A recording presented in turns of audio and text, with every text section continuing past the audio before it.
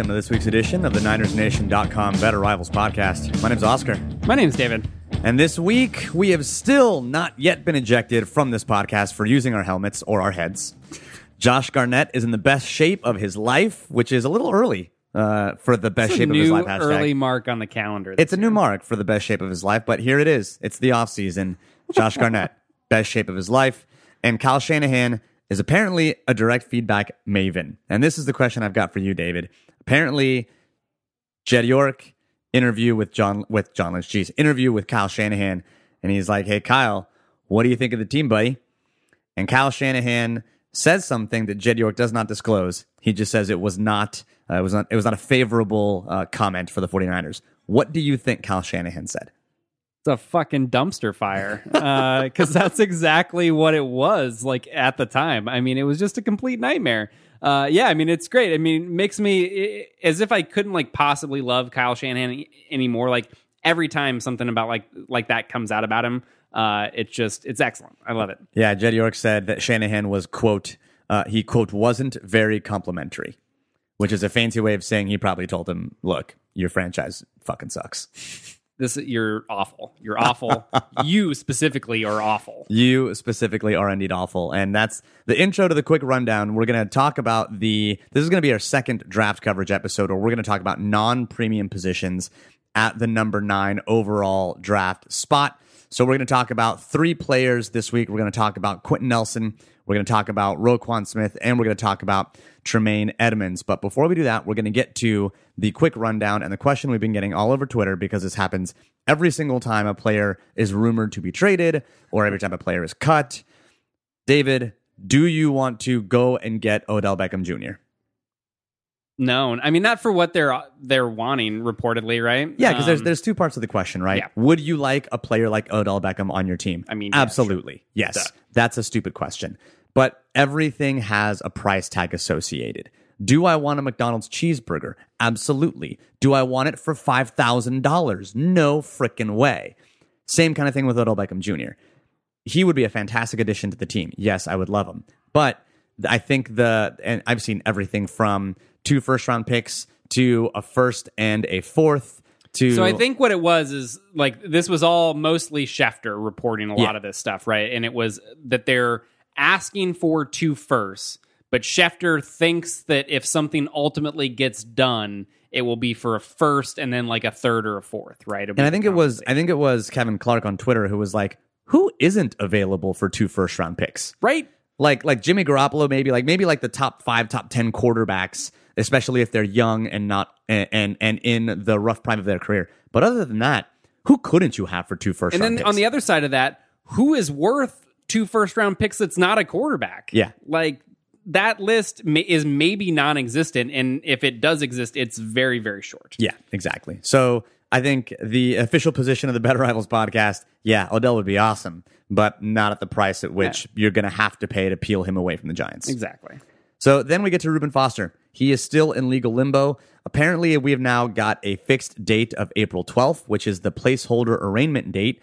That's something that the Santa Clara DA has set, and that's where they will make a decision on whether or not they're going to charge Reuben Foster. And the leadership of the 49ers, the brain trust of Shanahan and Lynch, and sometimes Jed York, has said that they are going to meet when the DA makes their decision on April 12th. And Jed York was quoted in The Athletic. He made some comments about Reuben Foster, and he said, quote, "We'd love Reuben to be on this team. We'd love him to participate for us. But if he's not doing things off the field that allow us to be able to rely on him, he's doing something off the field that we are not comfortable with, and it's proven that's going on, then you're just going to have to move on." It's a very convoluted way of saying 3 strikes and you're out. He's getting close, man. And I think this isn't really news, right? They're kind of in action to this point. If they were going to cut him based on what was going on, like, that would have happened already, right? And I think it's just another example of talent level and draft position dictate your opportunities in this league. And that's consistently proven out to be the case. And again, he's a very talented player. They used a first-round pick on him. They're going to give him every opportunity to not screw this up. But yeah, you got to think he's getting pretty close, right? Yeah. So we'll talk about what that might mean later on in the podcast when we start talking about some of the players that we're going to break down this week, because That's what we're going to do for the rest of the episode, is talk about non-premium positions at the 9th overall spot. Now, we've talked a little bit about what we think premium positions are and what we think non-premium positions are. Basically, it all has to revolve around what that position can do for you in the passing game. And so we don't think that guard or linebacker is going to be in that premium position spot. And there are a couple of other players as well that are in that non-premium position area that we're not going to spend a lot of time on for a couple of reasons, in part because we don't think that they'll be there, or because we just don't see a scenario in which they will get drafted. And that's number 1, Saquon Barkley, and number 2, Vita Vea. I think with Barkley, that one's pretty easy, right? On a number of levels. One, I mean, there's almost zero chance. Yes, crazy things happen in the NFL draft all the time. Unexpected things happen all the time. It's almost certainly going to be a very quarterback-heavy draft at the top, where you could see, I think right now it would be very surprising if you don't see the top 3 picks. And I think there's a scenario where maybe if somebody wants to move up to that second Cleveland pick there at 4, where you could get 4, or at least 4 in the top 10, right? So that helps things, but obviously everybody loves this guy. There's a lot of teams at the top that are prone to making dumb decisions, and he's going to go. Like, he's just not going to be there by 9. But despite everything that we've covered over the last couple of weeks about the value of the running back in the passing game and everything that goes that way, we've already signed Jerick McKinnon, who's running back 1A at this point. And even in the draft, if you were going to go after a running back, why go after someone like Saquon Barkley when you can have and hope that he turns into like Alvin Kamara, when you can just have Alvin Kamara in the 3rd? Especially when you're talking about the difference in draft capital you have to extend.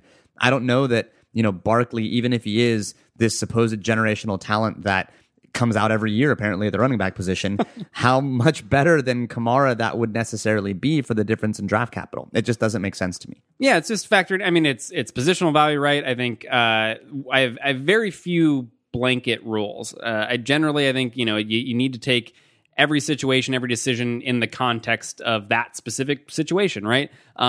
One of them is not taking running backs in the first round. Just positional value-wise, they're not worth it. They don't add that much value to your team, and they're not going to help you win games to the degree that they would need to justify that draft position. 2, it's the easiest position to find players. There are a ton of good running backs. This draft class is loaded at running back. It is a very easy position to go find quality players at. And then you just factor in kind of that inherent uncertainty with the draft, and that as much as everybody wants to believe he's a generational player, like, no one really knows that for sure. It just doesn't make sense, even if he were available at number 9. And it's nothing against him as a player. He's great. He's super fun. I hope he is excellent when he gets to the league, right? Like, running backs can be fun to watch. Like, it's not like that we hate all running backs. Todd Gurley was great. Alvin Kamara was maybe my favorite player in the league to watch last year. Like, there are a lot of good things that can be there. It doesn't mean that they're worth that draft position. So with Vita Vea, this is a player that also very, very good football player. But do you think that John Lynch is going to take that Matt Millen strategy of just loading up on defensive linemen like Matt Millen loaded up on wide receivers? Oh, man. 49ers fans might burn Levi's to the ground if that happened. Like, just absolute riots. Yeah, it's... Still wouldn't be hotter than a Sunday afternoon. Yeah, it would be surprising, right, to see them go that direction for another interior player. Vea is a guy that I think has some pass rushing ability, all that sort of stuff. I mean, people are talking about him in kind of that early teen range, so I don't think it would be necessarily a huge reach for where he would be selected. It's just the fact that, like, hey, this is the one area that you're like pretty good at right now defensively. Go do something else. And that to me is where this concept of pure best player available is not really a concept that I think most teams subscribe to in the NFL. That I think that's a bit naive to just think you're going to draft the best player available regardless of the construction of your current roster and where your strengths are.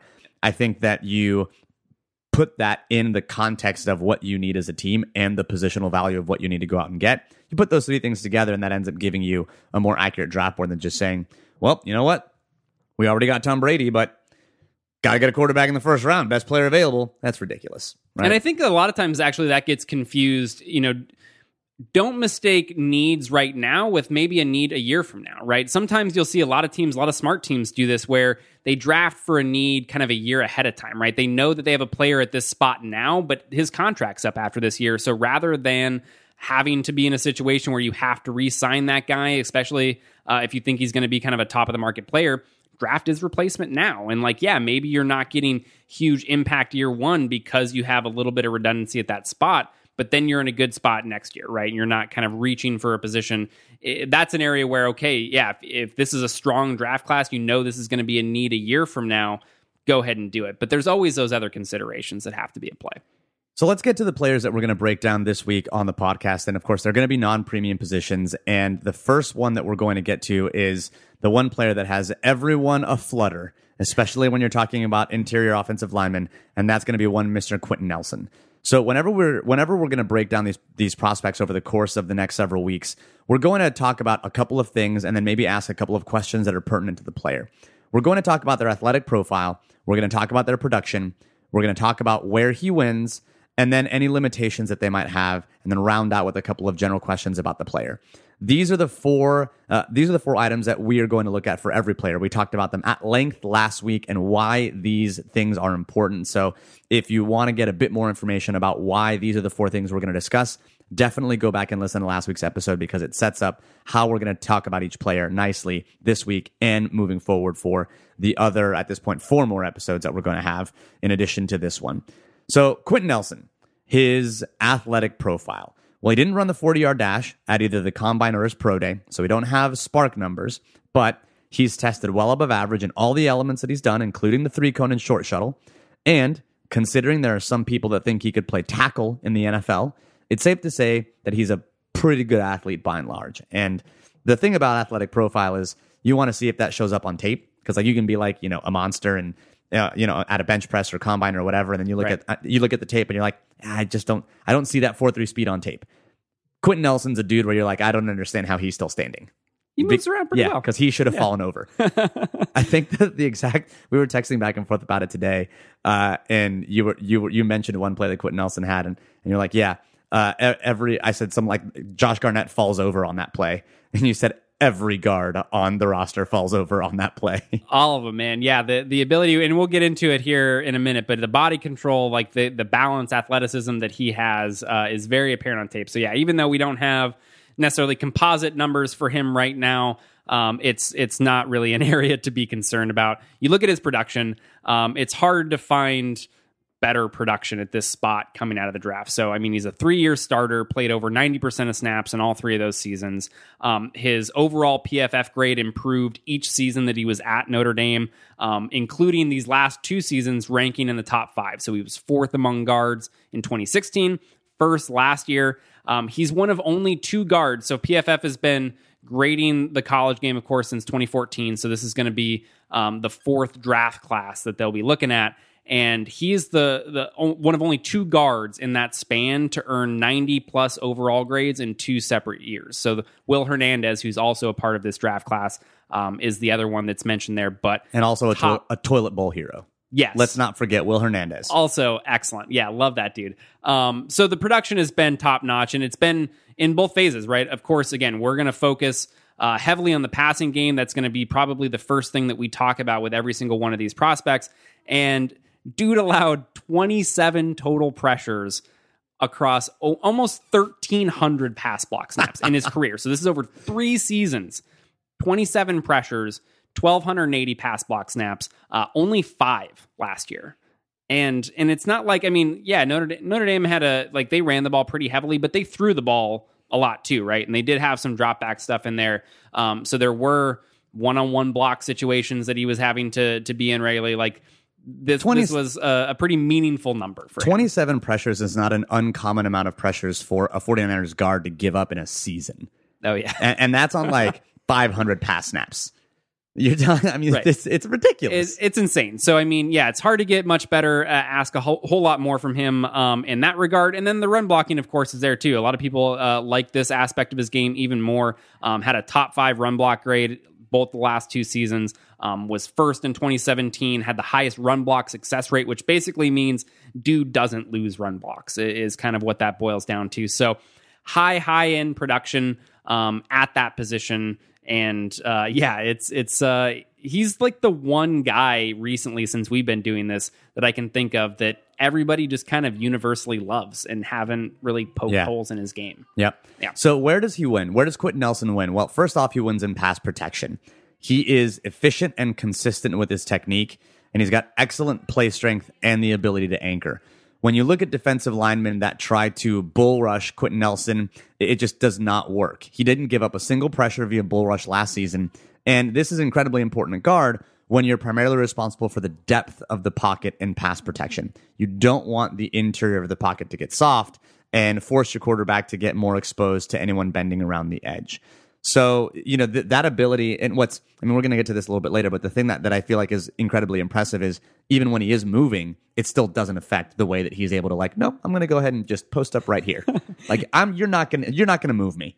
The play strength is crazy, man, and a lot of it comes down to, again, the leverage and the fact that he's just flat out strong too, right? That's part of it. I think one of the things that's really nice that I like about him in pass protection is that he uses his length. So another reason that people kind of mention, Mike Renner at PFF's been kind of the one, I think, spearheading this movement of hey, try him at tackle, right? The only reason that he didn't play at tackle in Notre Dame is because they had 2 first-round tackles on the roster. And Tunsil, right? Stanley. Oh, Stanley. Ronnie Stanley, yeah. So they were both there, and so it was okay, we need to get this guy in the field, obviously, so we're going to put him at guard. But he's got the size. I mean, he's 6'5", has good arm length, moves well. He could do it, but he knows how to use that length, right? A lot of times you see guys either lean into the blocks, right? Especially on the interior, I think. They lean into it, and that allows the defender to have a little bit more control, right? He can get a hold of your shoulders and really kind of toss you either direction, especially when your balance is off as a pass protector. That just doesn't happen to him, right? So he's able to keep that base, keep the balance, use his long arms to really latch onto these guys, and then once he's onto you, you just don't leave. He just maintains those blocks over and over and over again in pass protection. When I was watching, we did, of course, Andrew Norwell when we were looking at free agency previews, and Andrew Norwell, of course, at the pro level, exhibited a lot of the same traits. Where it was once he gets onto a guy, the guy's toast. The guy's no longer a factor in the play. And Norwell similarly was someone who just looked to be more athletic than he should be for a dude his size. Yeah. And when you look at someone like Quenton Nelson, he exhibits those similar kind of body skills, movement skills, and body control. There was a play versus Stanford where you had a blitzer, number 31, a defensive back who blitzed through, looks like he's going to break through the line. And Nelson looks beat. He looks flat out beat. And I don't know how the hell he does it, but he's able to turn around, kind of extend, get his hands on the guy, and all of a sudden neutralizes him, pushes him past the pocket, no big deal. And that kind of athleticism and movement is something that you're not used to seeing from dudes that are his size. And it's also that the mental processing there, right? So it's the ability to recognize where guys are coming from, know what blitzes are looking like. If a guy leaves, if I'm expecting to block this this defensive tackle that's over top of me, and all of a sudden he takes this wide rush lane. Okay, well, I know that somebody's got to be coming around my direction from somewhere else, right? He's able to locate those. I mean, you mentioned that play against Stanford. He very famously has that blitz pickup against LSU that every single offensive line Twitter person has tweeted out at some point. And it has been retweeted a million times. You text me one where he is in a power scheme and realizes the son on the defensive line and just picks up another block because he's I don't have to worry about that. Let me go ahead and put this guy on his ass. Yeah, it's in both phases, right? So it's obviously important in pass protection where you see a lot of those stunts, but defenses do stunts in the run game as well, right? And it's something that you have to be aware of, especially if you're trying to project him to what the 49ers are going to be doing in those zone run schemes. It's really important there because a lot of that is being able to recognize that stuff, pass off defenders to the proper blocker, and he's just excellent there. His eyes are always in the right place. He knows what to expect. Again, when guys leave his path, he knows someone's going to be coming there, consistently finds those guys. You just don't see, linebackers coming in and just flying by him, and all of a sudden he's turned around looking, has no idea what just happened, right? Those snaps just don't exist with him right now. Yeah, so overall, when you think of him as a player, he's got, you rarely see him losing any snaps. He's got the body control and movement skills to succeed in Kyle Shanahan's scheme and execute the kinds of blocks that the 49ers would ask him to do. He has fantastic mental processing. He's able to handle anything defenses throw at him and is even able to, improvise, for lack of a better term, in a way that still works with the play and never leaves the rest of his teammates exposed. He is fantastic in pass protection, which you're going to need to have as a skill in today's NFL. And all of it, of course, you wrap it up in a bow, you put it all together, and you've got a player that is considered to be the best guard prospect by many in a very, very long time. So you get to his limitations, and you think, okay, what are they? Honestly, literally the bullet point that we have written down here on the agenda, ladies and gentlemen, is not many. I don't know what you. Yeah, I mean, I don't know what you throw out there. It's very hard. Yeah, this is not a place where I'm like, oh yeah, well, like let's go ahead and quibble about. No, like 56 looks kind of weird sometimes when you're watching him on the line. That's about it. Yeah, man, he's as polished as I think you've seen an offensive line prospect coming out in a while, and I certainly don't claim to be like an offensive line guru. That's not really necessarily my specialty, but I mean, it's just hard to watch him play. He just doesn't lose, man. He just doesn't like, even on snaps where it's like, okay, it looks like something bad might have happened there. Like, he's still able to recover. It doesn't really negatively affect the play hardly ever. It's just so rare. You had to watch Cleveland's blocking all freaking season. Like, you literally had to just watch the Cleveland Browns do what they did and watch that just mess of an offensive line for a full season. You have watched more good and bad football than a lot of people have forgotten on the offensive line. So you may not be an expert, but I definitely trust your opinion when you're like, this guy just kind of like, it's pretty good. It's hard to nitpick. Yeah, it's like I don't even want to go down that route because it seems in poor taste. So let's get to the question with Quenton Nelson, because this is, I think, the question that many people do have about him, and that is, if he is such a great prospect and he projects to be such a good player at the next level, presuming he falls to the Niners, because he may not be there. It's a very real possibility that he's not there at 9. Presuming he gets there, why wouldn't you go for a sure thing like Quenton Nelson at a position where it may not be a position of value, but it's certainly a position of need? He would be a massive upgrade over Laken Tomlinson. And, who knows what Josh Garnett's going to do, despite the fact that he's in the hashtag best shape of his life. So this is a position of need. You have a quarterback. Offensive line, while it's not a position of value, is still important. Why wouldn't you go for him if he's available? Well, so the reality is, I think, similar to Barkley, right? We're a little bit less sure here. I think there's a little bit greater of a chance that he falls and is available than Barkley is.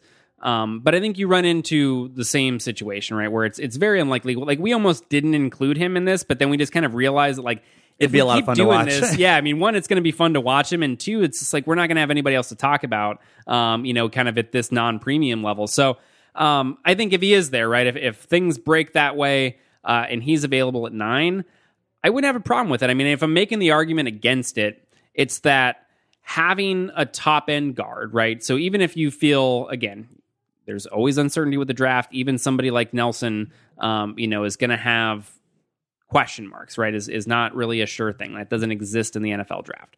But you obviously feel pretty confident. The argument against it is a top-end guard doesn't help your team win more games to the degree that a lesser player at a more valuable position would, right? So if it comes down to, say, and we're going to talk about the premium position guys next week, right? But say we end up loving Harold Landry, right? Edge player, and they're both available there. And Nelson, I don't think by any stretch, like, nobody's going to argue that Harold Landry right now is a better prospect, right? The pure evaluation part of this whole equation here, nobody's going to argue that Harold Landry is a better player right now than Quenton Nelson is. But there is a good chance that Harold Landry could end up helping your team win more football games than Quenton Nelson could, because of the value that he can bring on a play-by-play basis at an impact position. So that's the argument, right? I don't need elite-level guard play to be successful offensively and to be able to win a lot of football games. I just need not horrible guard play. And I know that we've mentioned this before, but to me, the prime example of this is that players like Andrew Norwell are allowed to hit the open market, and players like Josh Sitton are allowed to hit the open market twice. And it's because I think teams think that they either A, don't need stellar guard play, or B, they can get by with whatever guard play they have. And I think Jimmy Garoppolo's final 5 games in San Francisco last year also proved that. It improved Daniel Kilgore, it improved Laken Tomlinson, and all we need is like a slightly better version of Kilgore, which we have in Richburg. I would say it's not slightly better, it's a lot better. And we need that to help Laken Tomlinson, and all of a sudden you've improved your unit without having to draft someone like Quenton Nelson, and you can spend that draft capital somewhere else. So let's get to the next player we're going to talk about here, and that's going to be one Mr. Roquan Smith. Roquan Smith, linebacker out of Georgia. His athletic profile, well, again, incomplete testing, which is kind of crappy because I would love to see their Spark scores. Yes. But it's really, really easy to see that Roquan Smith is a fantastic athlete. The way that he moves sideline to sideline is ridiculous. I mean, it's just you think of the way that Reuben Foster moved sideline to sideline in San Francisco and at Alabama, and Roquan Smith was better than that. I feel like Roquan Smith moved in college better than Reuben Foster did, and Foster is fantastic. Yeah, obviously nobody's taking a dump on Reuben Foster's athleticism, right? So, yeah, I mean... That's a new one. I've not heard you say no one's taking a dump on that. Every once in a while, you know, toss a new one out there. Well, we're going to digress here, but it's sure. The quick aside. I was playing a game with some friends this weekend, and we were replacing one word in a movie title with the word poop. to just like, you know, so instead of The Shape of Water, it's The Poop of Water. Or no, it's The Shape of Poop, not The Shape of Water. Yeah, yep, that's the better one. Yeah. Yep. You know, instead of Major League, it's Major Poop. And so I feel like this is just within that theme. You know, no one's going to take a dump on it. It just, you know, I thought it was hilarious because that's the kind of humor you expect from us. Hey, it is what it is. Roquan Smith, excellent athlete. No questioning that. An example of not really needing the test scores, right? You can see it on tape, and it's very, very clear. Production has been also incredibly high at Georgia. So 2-year starter for him, but again, graded very, very highly in both those years, graded as a top 10 linebacker, including a 90.6 overall grade last year, which ranked third. And this is FBS. So we're talking like out of 400 linebackers that were graded last season, third. And he was just incredibly consistent, right? There weren't any bad games in there. He didn't have like an awful game where he graded incredibly poorly. He wasn't on the other end of things. Like sometimes you'll see grades that can be popped up a little bit by like 1 or 2 just exceptional games, right? They were so good in this shorter sample that kind of holds up some of these average games, right? Like it wasn't the case. He was just consistently good every single week. And again, you go back to the passing game, production there. 8th highest coverage grade among linebackers last year, graded incredibly well in 2016 as well. That's one of the best assets that he brings to the table. We're going to talk about that more in the next section, but top end production there. Even showed the ability to produce as a pass rusher a little bit. Had 22 total pressures, including 8 sacks there on just 54 blitz attempts. And then again, run defender, it's there. He graded as a top 20 run defender among linebackers both seasons as a full-time starter. Like much like Nelson, you know, Nelson did it for 3 seasons. Roquan did it for 2, but top end production when he was on the field against very good competition. And part of the only reason that he didn't do it for 3 is because he only played like 54 snaps or whatever, like his first year, somewhere between 50 and 70 snaps. So it wasn't a ton. Yeah. And even then, he still had some really, really good plays. So he's got the athletic profile that you want. He has exhibited the production that you want. So where does he win on tape? Well, he wins in all of the places that you want a modern linebacker to be able to win. First and foremost, he's a fantastic coverage linebacker. He's got familiarity with some more advanced coverages. Georgia, because of Kirby Smart, runs the same pattern match heavy scheme that Alabama does. And that puts a lot of stress on what your defenders have to do. They've got to be able to read what their wide receivers' patterns are going to be. They've got to know the assignments and the rules within the defense. So you know that he already comes ready to understand modern NFL offenses. And I feel like at this point, I'm ready to like almost commingle modern and pattern match at this point. I feel like that to me feels about right. Yeah, I mean, coverages have to be going that way, right? It's very difficult to go back. So the other type of zone coverage, right? If you're going to use, obviously pattern match is kind of a blend of man and zone, depending on what the offense does there. But your traditional zone where you're just dropping to a spot, right? It's just like, I got a landmark as a linebacker. I need to get to that spot. And I'm going to try to kind of locate routes coming into it. it just doesn't work. Like offenses are too good. They're too good at manipulating where those players are going to be and putting them in conflict and doing all these things. So it really helps from a processing standpoint as a defender. You have to understand what they're trying to do from a route concept standpoint, because what they do determines what you're ultimately going to do, right? You can't just go back to this landmark and then kind of see what happens. So it's a bit really, too predictable. Yeah, it changes the way that you kind of see offensive football, I think, when you're in a defense that has to do those type of things on the coverage end. And much like Quenton Nelson had the one play that everyone in Twitter was aflutter about, Roquan Smith has a very similar play in coverage against Auburn, where he carries a defender through the slot in the red zone all the way through, is able to flip his hips and turn around and make a play near the other sideline and tip the ball away. I mean, you don't do those types of things as a linebacker in the open field unless you're a fantastic athlete, have really good technique, because he executed a speed turn on that where he was able to get his hips around and then able to locate the ball and tip it away in the end zone. I mean, this is the value in the passing game is what you need to be able to help out with, because as a linebacker, you know, the days of Takeo Spikes, as much as I love him in his no neck having face, those days are gone. Like Takeo Spikes would be a liability against Alvin Kamara right now. Right. And this is why Patrick Willis and Navarro Bowman, I think, were so great, is because you didn't have to worry about taking them off the field when you went to nickel or when you went to third downs. You think of the pick at the stick. You think of all the interceptions and run backs that Patrick Willis had. It's their effect on the passing game that made them so freaking great. And Roquan Smith has that ability in the passing game. And I think it's especially, I mean, the Auburn play is obviously a great example. It's the ability to play those kind of like really intermediate to deep routes that I think really separates linebackers, right? So it's one thing to be able to be like an underneath zone defender and come up and make plays on stuff that's happening in front of you, right? That's kind of an expected thing. I think to be a good linebacker, you have to be able to do that. Roquan does it, right? So I think that's a box that he can check.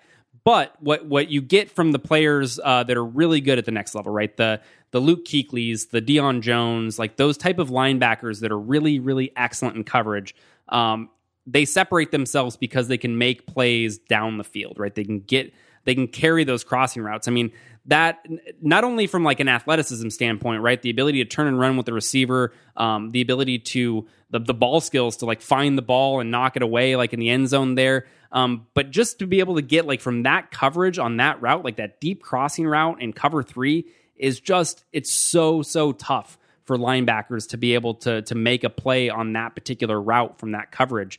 And so that just kind of speaks to the rareness of linebackers' ability to make plays like that down the field. And so I think that's where you really start to differentiate yourself from just a guy that's like a pretty good coverage linebacker, right? Is those type of things. And of course, the number one thing that a linebacker has to do is they have to be able to tackle, and they have to be able to tackle effectively. And that's what Roquan Smith is able to do. Once he gets to a ball carrier, he's able to secure the tackle. He missed just 5 tackles in 2017, giving him one of the best tackling efficiency numbers in the draft class. Part of that's because of his athleticism. He's able to break down and match what running backs are able to do. The other part is that he's just, a good athlete and a good tackler. And he's able to, even though he's a little smaller than the quote unquote prototypical size, he's still able to use his body well and get power through the tackle and bring players down. So all in all, Roquan Smith is probably the player that in this group that we're talking about impressed me the most when I watched this tape, and I was like, this is actually really fun. Like, I like Quenton Nelson a lot. But what Roquan was able to do, I thought, to me, was way more fun and had my blood boiling a bit more than with Quenton Nelson. Roquan's fun, man, and I think again it's easy to see the impact there that he can have, and it is more difficult. Again, linebacker as a whole, I think, is another one of those where you can generally find pretty good linebacker play, right? The guy that can come in on base and be solid in the run game, and again handle some of those easier underneath coverage assignments and stuff like that. That's not a terribly unique thing, and that's why the positional value as a whole, I think, is lower, and why we're including it in this section of the draft previews. But if you have that guy that's there at that top end of the pass coverage ability, that's when you can start thinking about him being a more unique player and having a larger impact on what you're doing defensively. And so, yeah, I think it's, again, production's there, the athleticism's there, all of the traits that you want to see on tape are there. I think there are some, if you start to look at transition to limitations, right? He's another one, I think, that there's not a lot there. Size seems to be kind of the common thing that people want to point to, and I don't understand this at all. So Roquan at the combine measured 6'1", 236 pounds. Just to throw some other linebackers out there. Patrick Willis, Navarro Bowman, both 6'1", 242. Reuben Foster, 6 foot, 229. Deion Jones, 6'1", 222. Wagner, Levante David, Luke Kuechly, like all of the guys that are the best linebackers in football right now, they're all somewhere between 6 foot, 6'2", and in that kind of 230 to 245 range. Every single one of them right now. The days, and you alluded this with the Takeo Spike stuff, like the 250-pound linebacker is a liability now. Like that's not a thing that you should be looking for. His size is not a concern, I think, at all to me.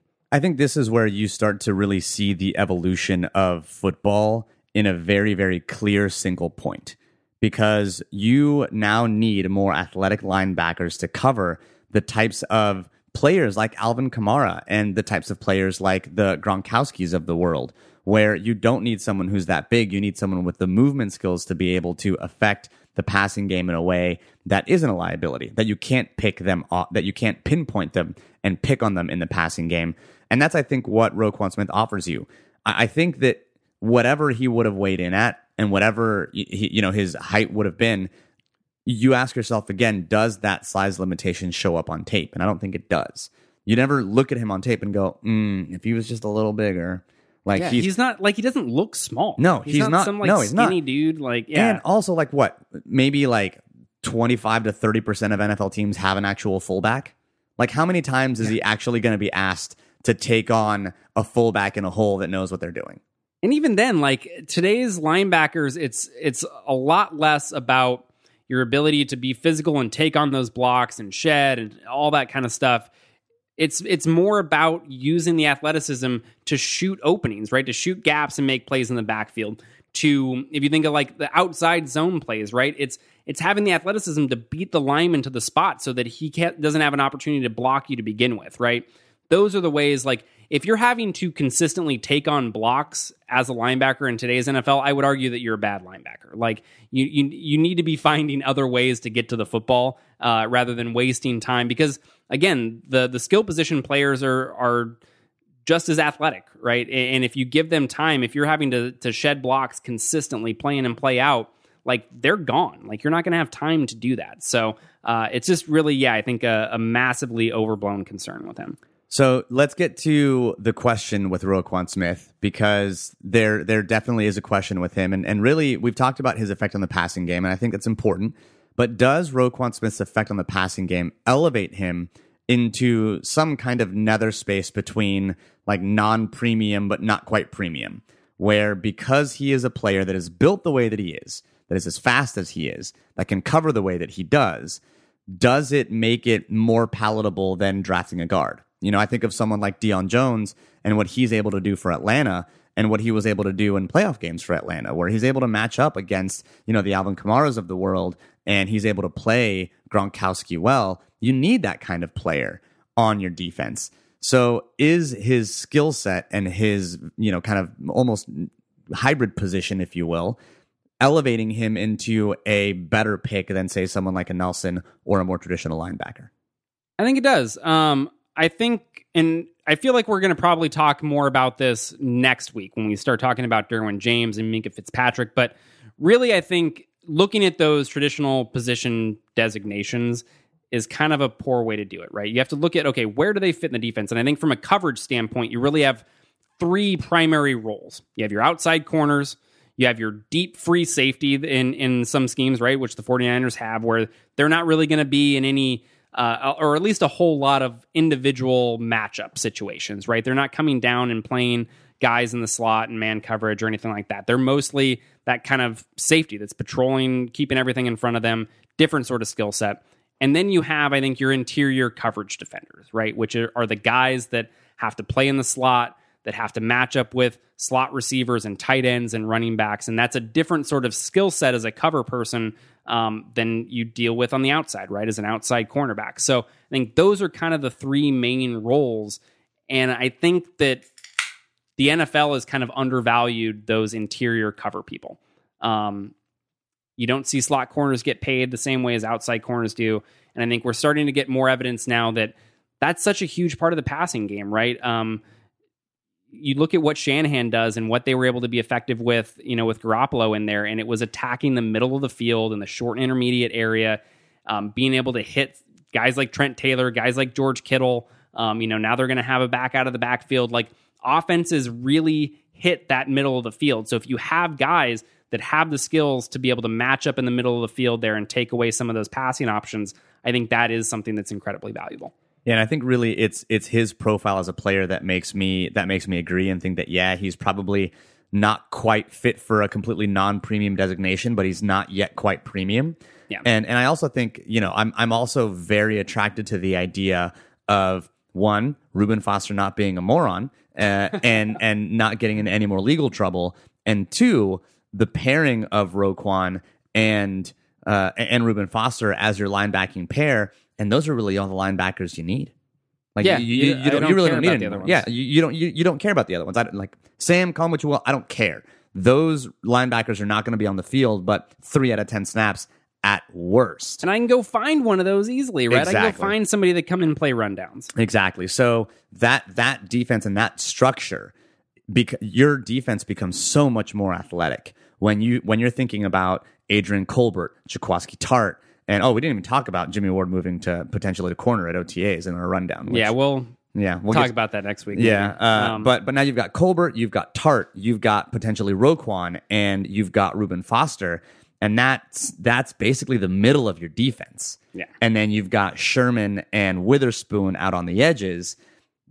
All of a sudden, that defense looks and feels very, very different. And I think this is, again, next week we're going to talk about Derwin James, Minkah Fitzpatrick. I think that is, again, so grouped in that same sort of interior coverage defender area, but there is some overlap there. But I think when you have the ability to also add like slot receivers to that list of things that you can do in there, that's still another step up in value. So I think that's why Roquan's still here. He wasn't, it's not quite enough value to, I think, bump him to that other group, but it's certainly more valuable than your typical linebacker. So let's get to Tremaine Edmunds. He's the last in the non-premium position players that we're going to tackle, and his athletic profile is one of just mass. He is pure mass.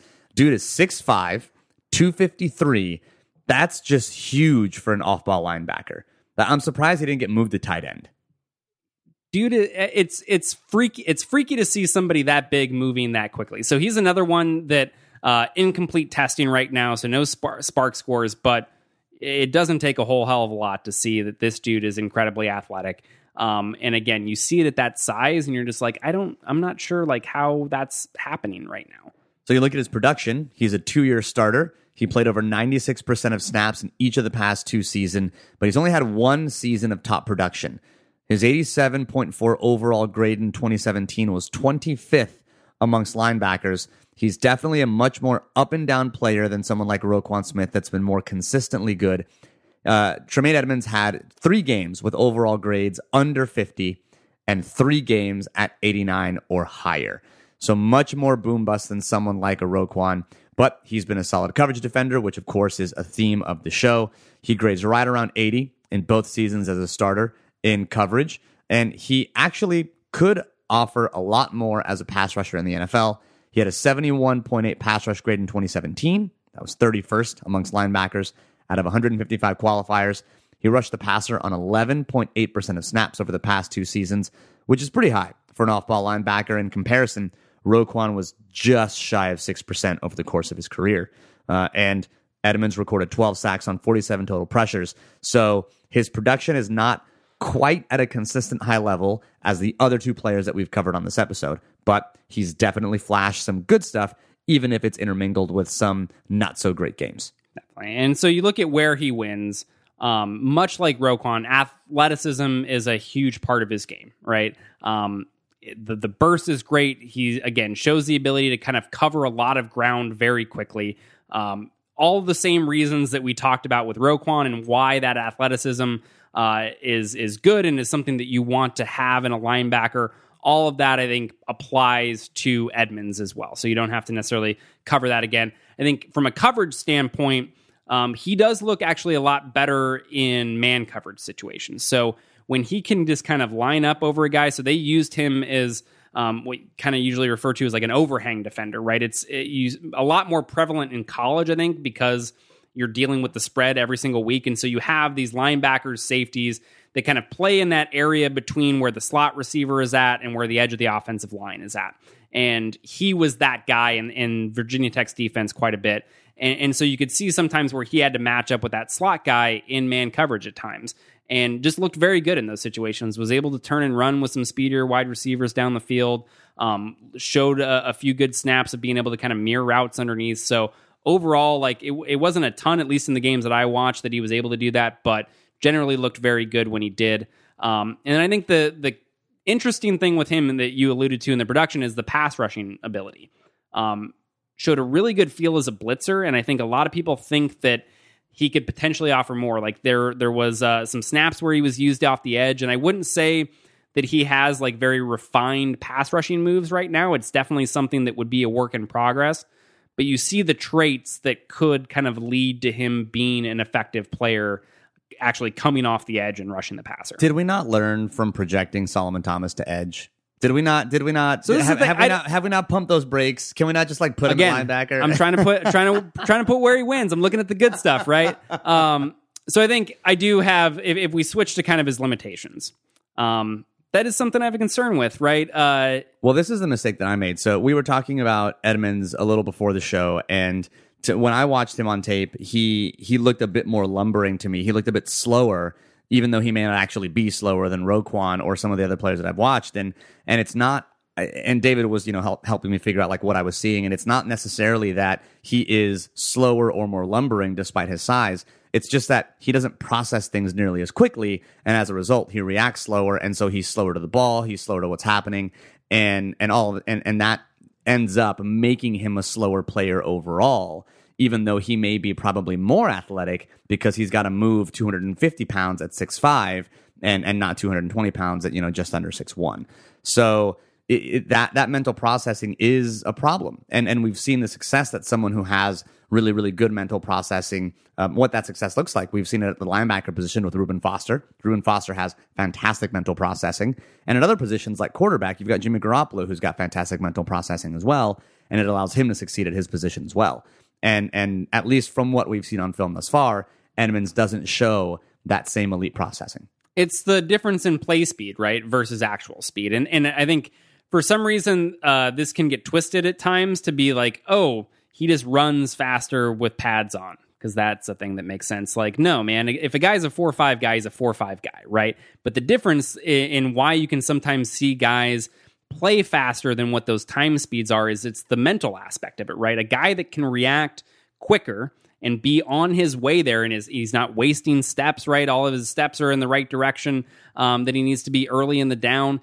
That guy can get to the spot he needs to be to make a play quicker than somebody who's faster than him but has slow mental processing, right? That isn't able to recognize things.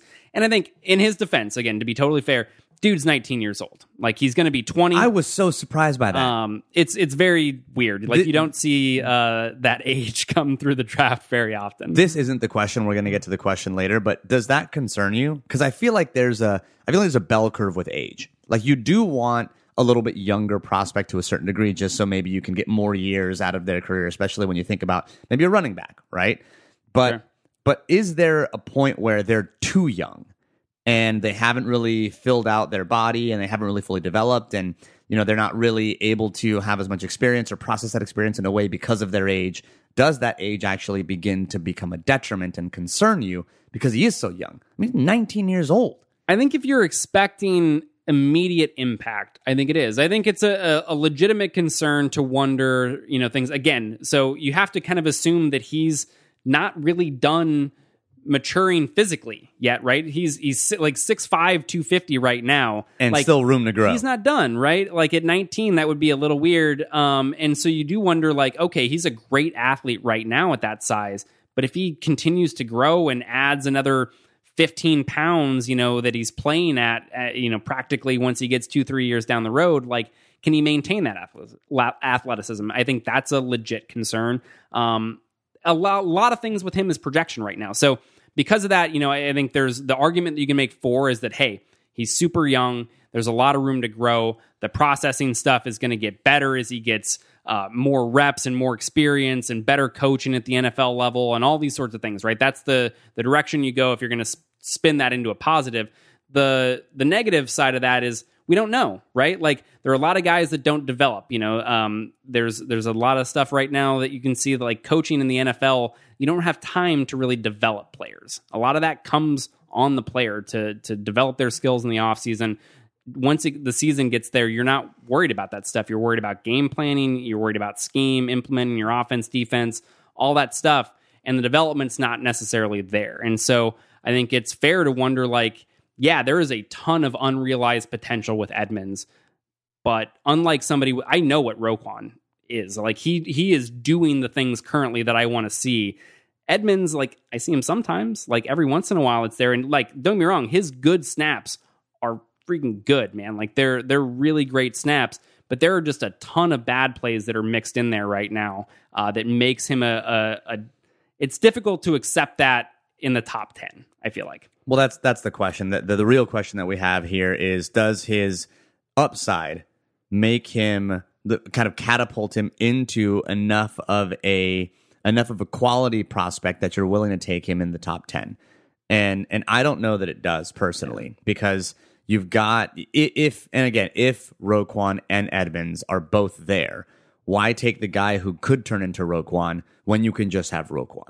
Yeah. Right. And there's a lot of, you see things when, I feel like when you see a lot of articles that are written about Edmunds and his fit with the Niners, it's like, oh, he could be this, right? He could play Sam, he could play Will, he could play Mike, he could play Leo, like he can rush the passer off the edge. Maybe it's like, yeah, like he might be able to. I see why you think that, right? I see why you think he might be able to rush the passer off the edge. He hasn't really done it yet, right? And that's what you kind of just keep going down the list with him, and that's what you run into. It's like, yeah, I see why you think he could be really good at that. He hasn't shown the ability to be really good at that consistently yet. And so I think that's difficult. He may turn into, and I hope he does end up being excellent, because he could be a lot of fun to watch. He does bring this kind of unique skill set. I think if you're really trying to paint best picture, he could be a guy like a Jamie Collins, Dante Hightower with the Patriots, where they would use them like off ball early in the downs, and then they would come and rush off the edge, in passing situations, and offered that sort of versatility. Collins was excellent in coverage as well, and could kind of man up with tight ends every once in a while. So yeah, if you were to like turn into that type of player, that's awesome. That has a lot of value, that sort of versatility. But I mean, it's just a lot of what if right now for the number 9 overall pick. All right. So given all of that, given all of what they, their athletic profile, what they do well, and their production, let's say all 3 players are there. Which one do you take? You can only take one of these 3 players. You're not going to think, oh, I'm going to go ahead and take this random player, because that would break the spirit of the game, David. Work within the confines of the game. Only these 3. Only these players are there. Everyone else is gone. Which player do you pick? I'm taking Roquan. Me too. Yeah, I think, again, I think the impact is a little bit greater with that type of player. I think he can really help the middle of the field coverage, which is super important in today's game. I love, don't get me wrong, I know that there will be people that twist this into why do you hate Nelson? Why do you hate guards and all this shit? Nelson's awesome. Nelson's super fun to watch. I really enjoyed going through his tape. I just don't know. The one scenario with him that would make me think okay, this is where I would flip, is if I knew the plan was to play him at guard. So you put him at left guard right now, and then in a year or two, when you decide to move on from Joe Staley, you're bumping him out to left tackle and at least giving him a shot there. Maybe he ends up not being great and it's not a good fit, and you bump him back inside to guard, whatever. The value of having a quality tackle is so much higher than that of a guard that I think, and I think he has enough skill there to warrant trying him out there. The problem is I don't think that that's a scenario that would actually ever really play out. I can't imagine them taking him and being willing to do that. So, yeah, I think Smith is probably the guy that I would lean toward. I agree. And I think that to me, what I keep imagining the picture of the middle of that defense, and you think of Foster and Smith and what they would be able to do in the passing game and the types of teams that the 49ers, if they are indeed going to make a wild card push this year, they're going to have to go potentially up against a team like the New Orleans Saints, and they're going to have an answer for someone like Todd Gurley, man, in the division. And Todd Gurley in the division. Kamara, you have good Lord. In the NFC, you have a lot of good receiving backs. I mean, McCaffrey, like they didn't use him super great, but he's still there. I mean, he's still when he was given the opportunity, produced well in the passing game, and you know that's a strength. Like there are a lot of guys there in the NFC, especially to like deal with. There's value there, and I think that value is important enough, and I think that what he can do on the field. But he produces in the area that you want to be able to produce, and that's in stopping the passing game. And so I think for me, the clear pick is Roquan as well. Now, let's say Roquan is gone for whatever reason, and you're left with Quenton Nelson and Tremaine Edmunds. Which one of those two do you pick? Oh, no brainer. Nelson. Yeah, I think Edmunds just has too many question marks for me. Like, I 100% understand the appeal of wanting to take him. I just would be more comfortable with that selection if he was like being talked about as early second round pick or something like that, right? Yeah. I think, again, top of the draft, you really want to see them check all those major boxes, right? You want to see the top athletes that have produced at a high level, that show traits that you want to see that translate to Sunday. When you start removing kind of big sections of any of those, like those are later draft picks to me. Yeah. Well, that does it for this week's edition of the Better Rivals podcast. Thanks for listening to episode 1 of The Players. Next week, we're going to get to the options at number 9, but at premium positions. So we're going to talk about, pass protectors, or not pass protectors, but the people who defend the pass. And we're going to talk about also edge rushers as well. It's going to be probably a few more players that we're going to talk about, but they are definitely at premium positions. You can always follow me on Twitter at Better Rivals. David, where can they follow you? That'll be at Newman NFL. Indeed. And you can also leave us a review on iTunes if you are liking what you're hearing. It helps other people find the show. And you could also just tell someone about the show. If you know, know a Niner fan and you're like, hey, you're a Niner fan, tell them about the show. It's just as good as a review if you're not of the review leaving ilk. But thanks for tuning in this week. And as always, go Niners. Hello, I'm Ashley Carmen. I'm Caitlin Tiffany. We're the hosts of Why'd You Push That Button, The Verge's show about all the choices technology forces us to make. And we're back for season 3, talking about questions like, why do you delete your tweets? And why do you type in lowercase letters that make you seem like a serial killer? And why are you on an exclusive dating app? You're not that special. We're releasing a new episode every Wednesday, and you can find us anywhere you typically find podcasts, which is Apple Podcasts, Google Podcasts, Pocket Casts. So go ahead and subscribe and check us out.